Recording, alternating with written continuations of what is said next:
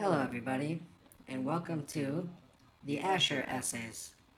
My name is Alex Ash, Or Asher. by some tokens, and I will be your host. Today, the essay, the audio essay I'm going to be speaking at you is called Even Monsters Maybe.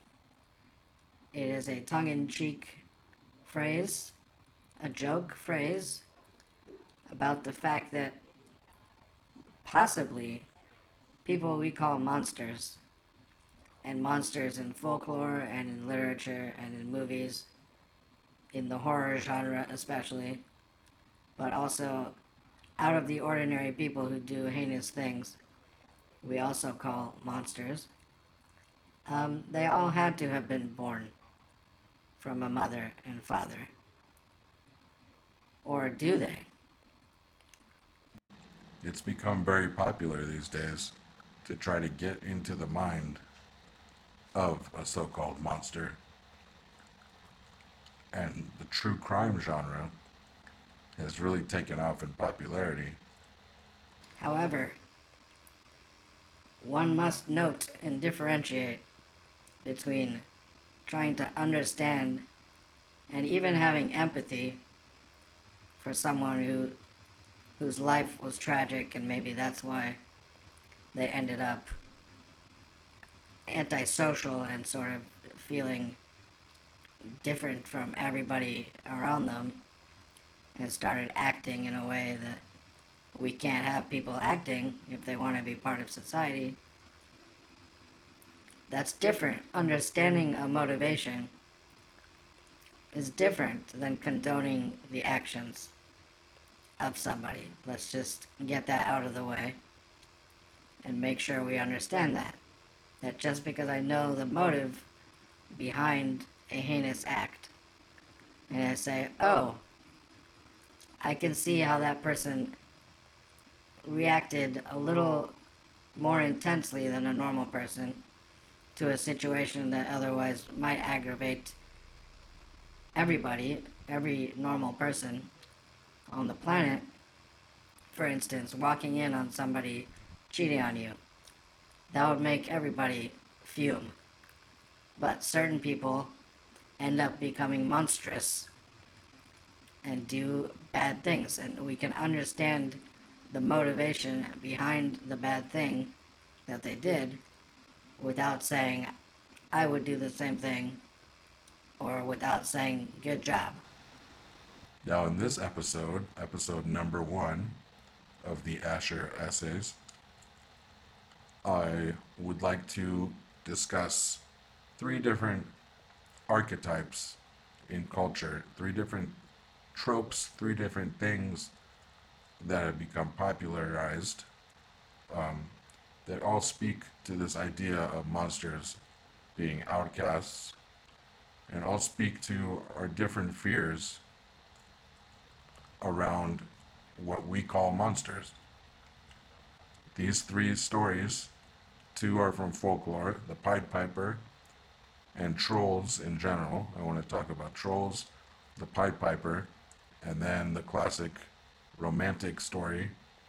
It was written in the Romanticism or Romantic period where everybody's emotions were really intense and they talked about them a lot in literature. I learned this in AP English in high school.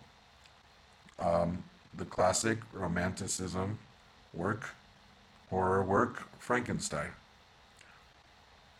So the Pied Piper, Trolls, and Frankenstein all have something to do with our conception of what monsters are in and out of fiction and in and out of real life.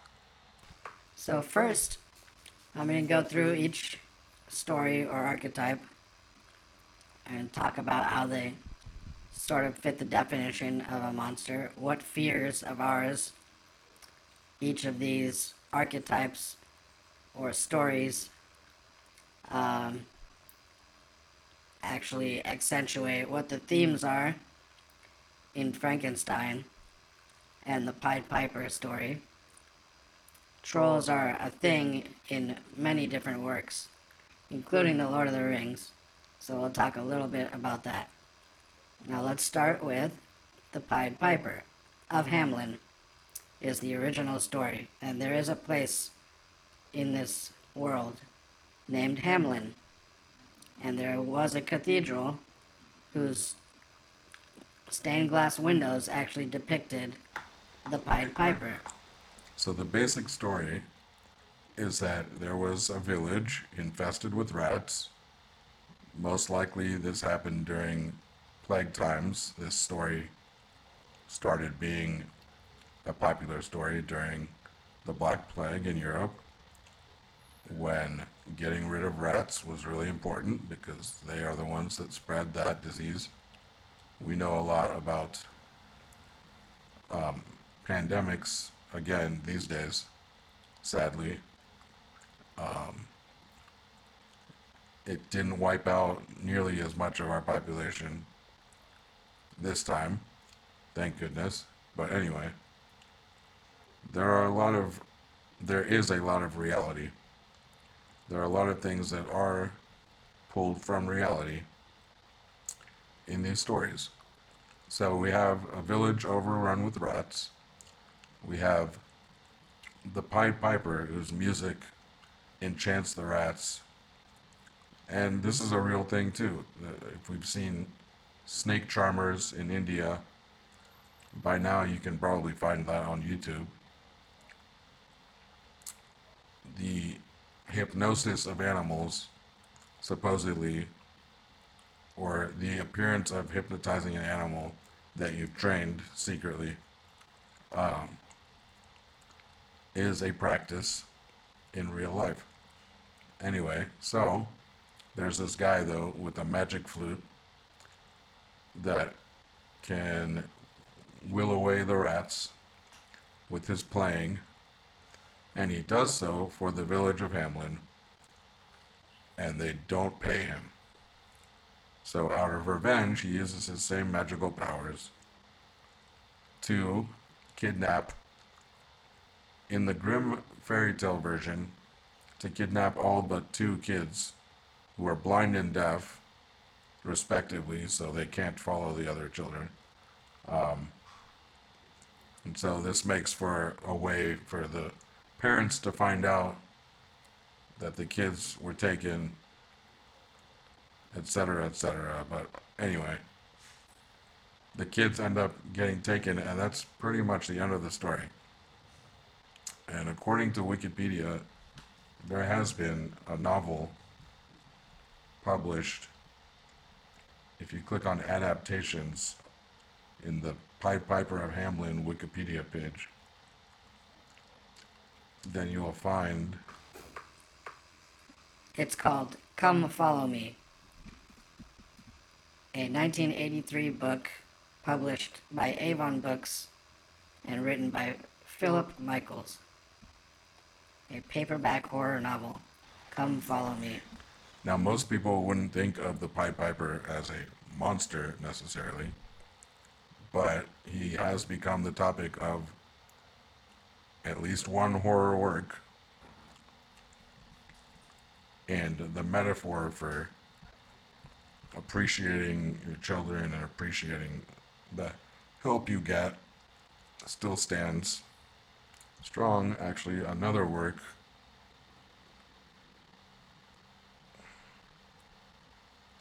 The Sweet Hereafter, 1997's The Sweet Hereafter, uses the myth of the Pied Piper as a metaphor for a town's failure to protect its children. Also, in one of the Nightmare on Elm Street movies, they use this, what is also called a trope, archetype, theme, a repeated thing, a repeated image, a repeated story throughout culture. Nowadays, sometimes, in some cases, called a meme, and called that in linguistics.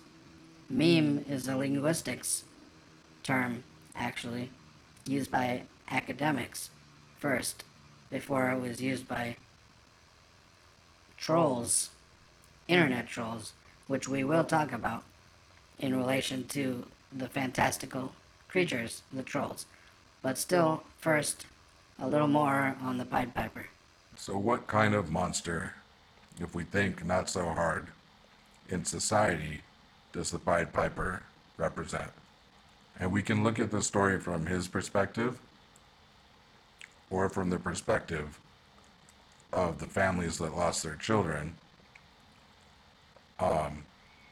From his perspective, the fear here represented in this story is of being sort of screwed over by society and not being appreciated for your unique talents, and having a talent that, okay, what else can you do?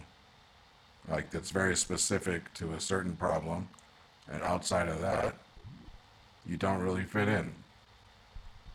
But it's easier to see from the side of the parents who lost their children what fear this plays to or plays on.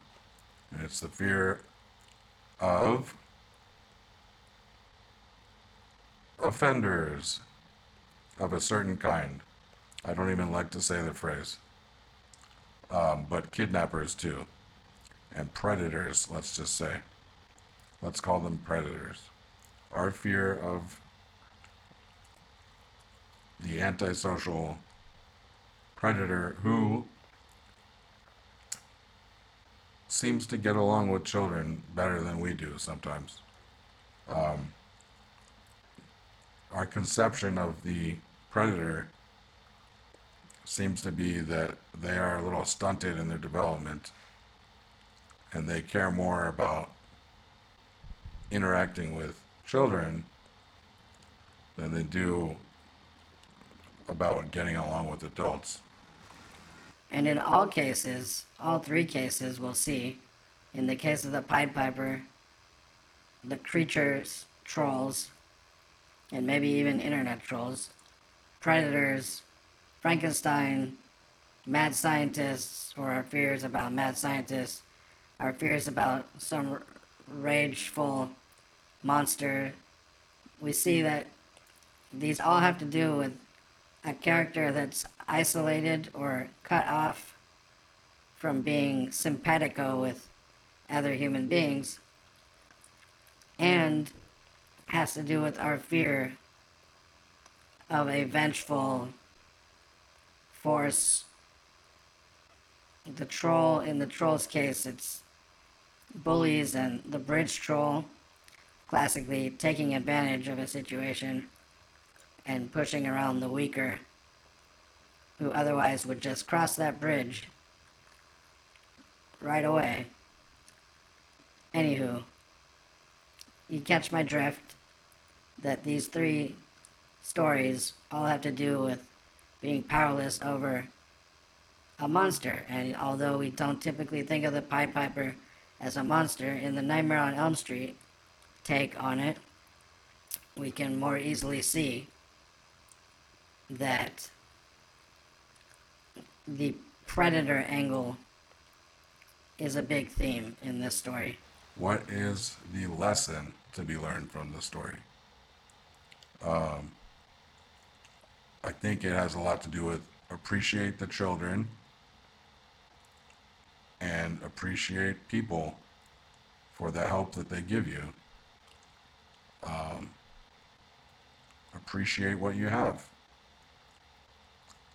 And be nice to everybody because you never know who's going to turn into a monster. Speaking of which, let's talk now about Frankenstein. Or Frankenstein's monster.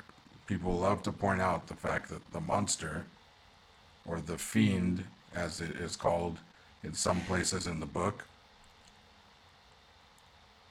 is separate from Frankenstein himself. But most people know that.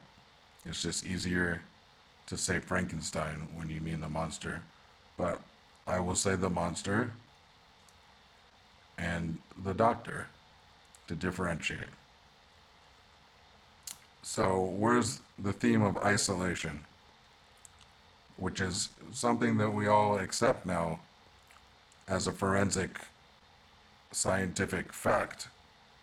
Whether it's true or not, I don't know, but in pop culture, it's very common to assume or portray a monster or a serial killer, let's say, character as being an outcast, being antisocial, not having too many friends, keeping to themselves, etc., etc. So, what sets off Frankenstein? Well, that he's hideous, essentially. He's outcast for that reason. And to remind you of the story, what happens is he runs away and he ends up wanting a partner. He ends up being alone and lonely and realizing that he's ugly, but that he wants a counterpart, a female counterpart. He tries to force the doctor to make a counterpart. That doesn't happen because the doctor thinks that it'll just create two evil monsters that will procreate. So the monster goes nuts and actually becomes a killer and kills at least two people in the doctor's life. This story is a little different than the Pied Piper because it also involves obsession and is a little like Moby Dick because there's a search for the creature in the beginning and the end. And I believe they just leave it as a loose end that the fiend or the monster is out there somewhere in the Arctic, just alone and dying. But this archetype is also like the Hulk, where it's a superhuman power, just like the Pied Piper's piping abilities. He's more human than human. He's beyond human, this monster. And that's another fear that is accentuated in this horror story called Frankenstein originally.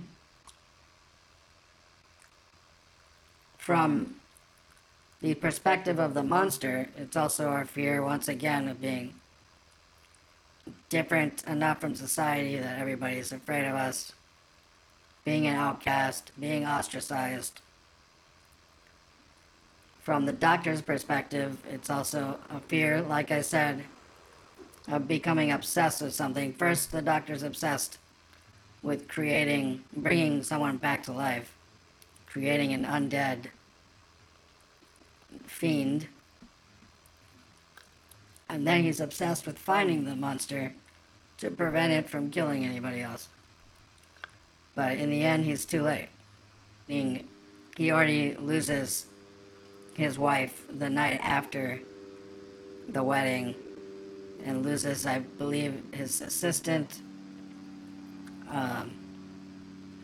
And now the fiend or monster is in the Arctic where it's not going to hurt anybody as long as it's left to its own devices. This ending also reminds me not only of Moby Dick and the search for a whale, but the ending of Crime and Punishment, where Raskolnikov is sent to Siberia after confessing to a murder, after confessing to being a monster, committing a monstrous act. In pop culture, we call serial killers and predators monsters, generally, it seems. And this is a theme carried out in literature and folklore.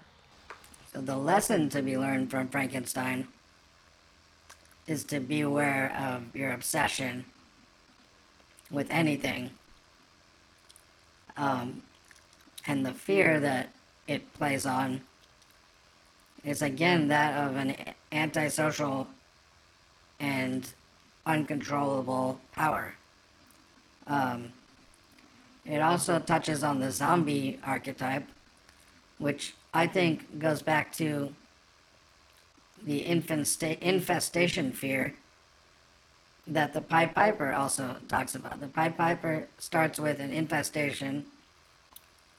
The story starts with a rat infestation, and that is a normal fear that humans throughout time have had. And now with a pandemic in modern times, we see that this is a natural fear that is not going away anytime soon.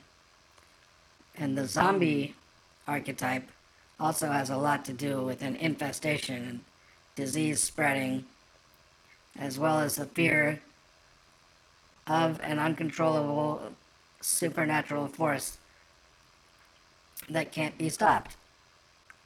A monster that can't be killed in many cases. And that's the thing with monsters in society, too, that we are fascinated by them, but we're also very afraid of them because they represent something that we don't fully understand. I talked about understanding motives, but we don't ever fully understand how they were made. You can't blame their parents. A lot of times, parents are shocked at their own offspring's behavior and are extremely saddened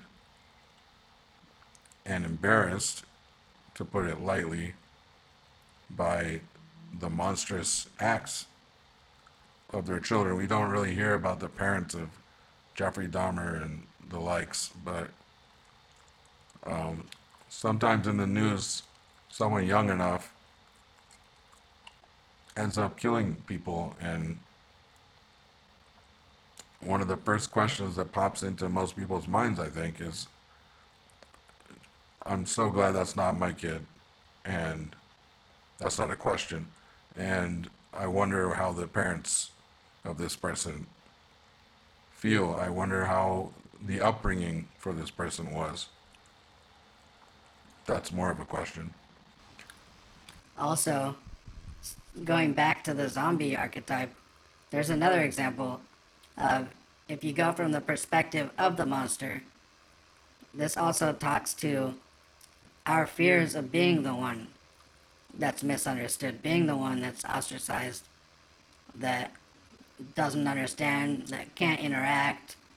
We all have fears of social interaction that have to do with interacting with other people a little bit. We all get nervous sometimes in social situations, some of them, or we find them tedious, or we have some sort of negative emotion tied at some point in our life. I'm sure every human being has had a negative emotion tied to social interaction. So the larger fear also is of straying from the flock and becoming something that is bitter towards the rest of humanity. It's a real fear, too. We all also watch out for that, for being too much of an outcast, for being too much of a rebel.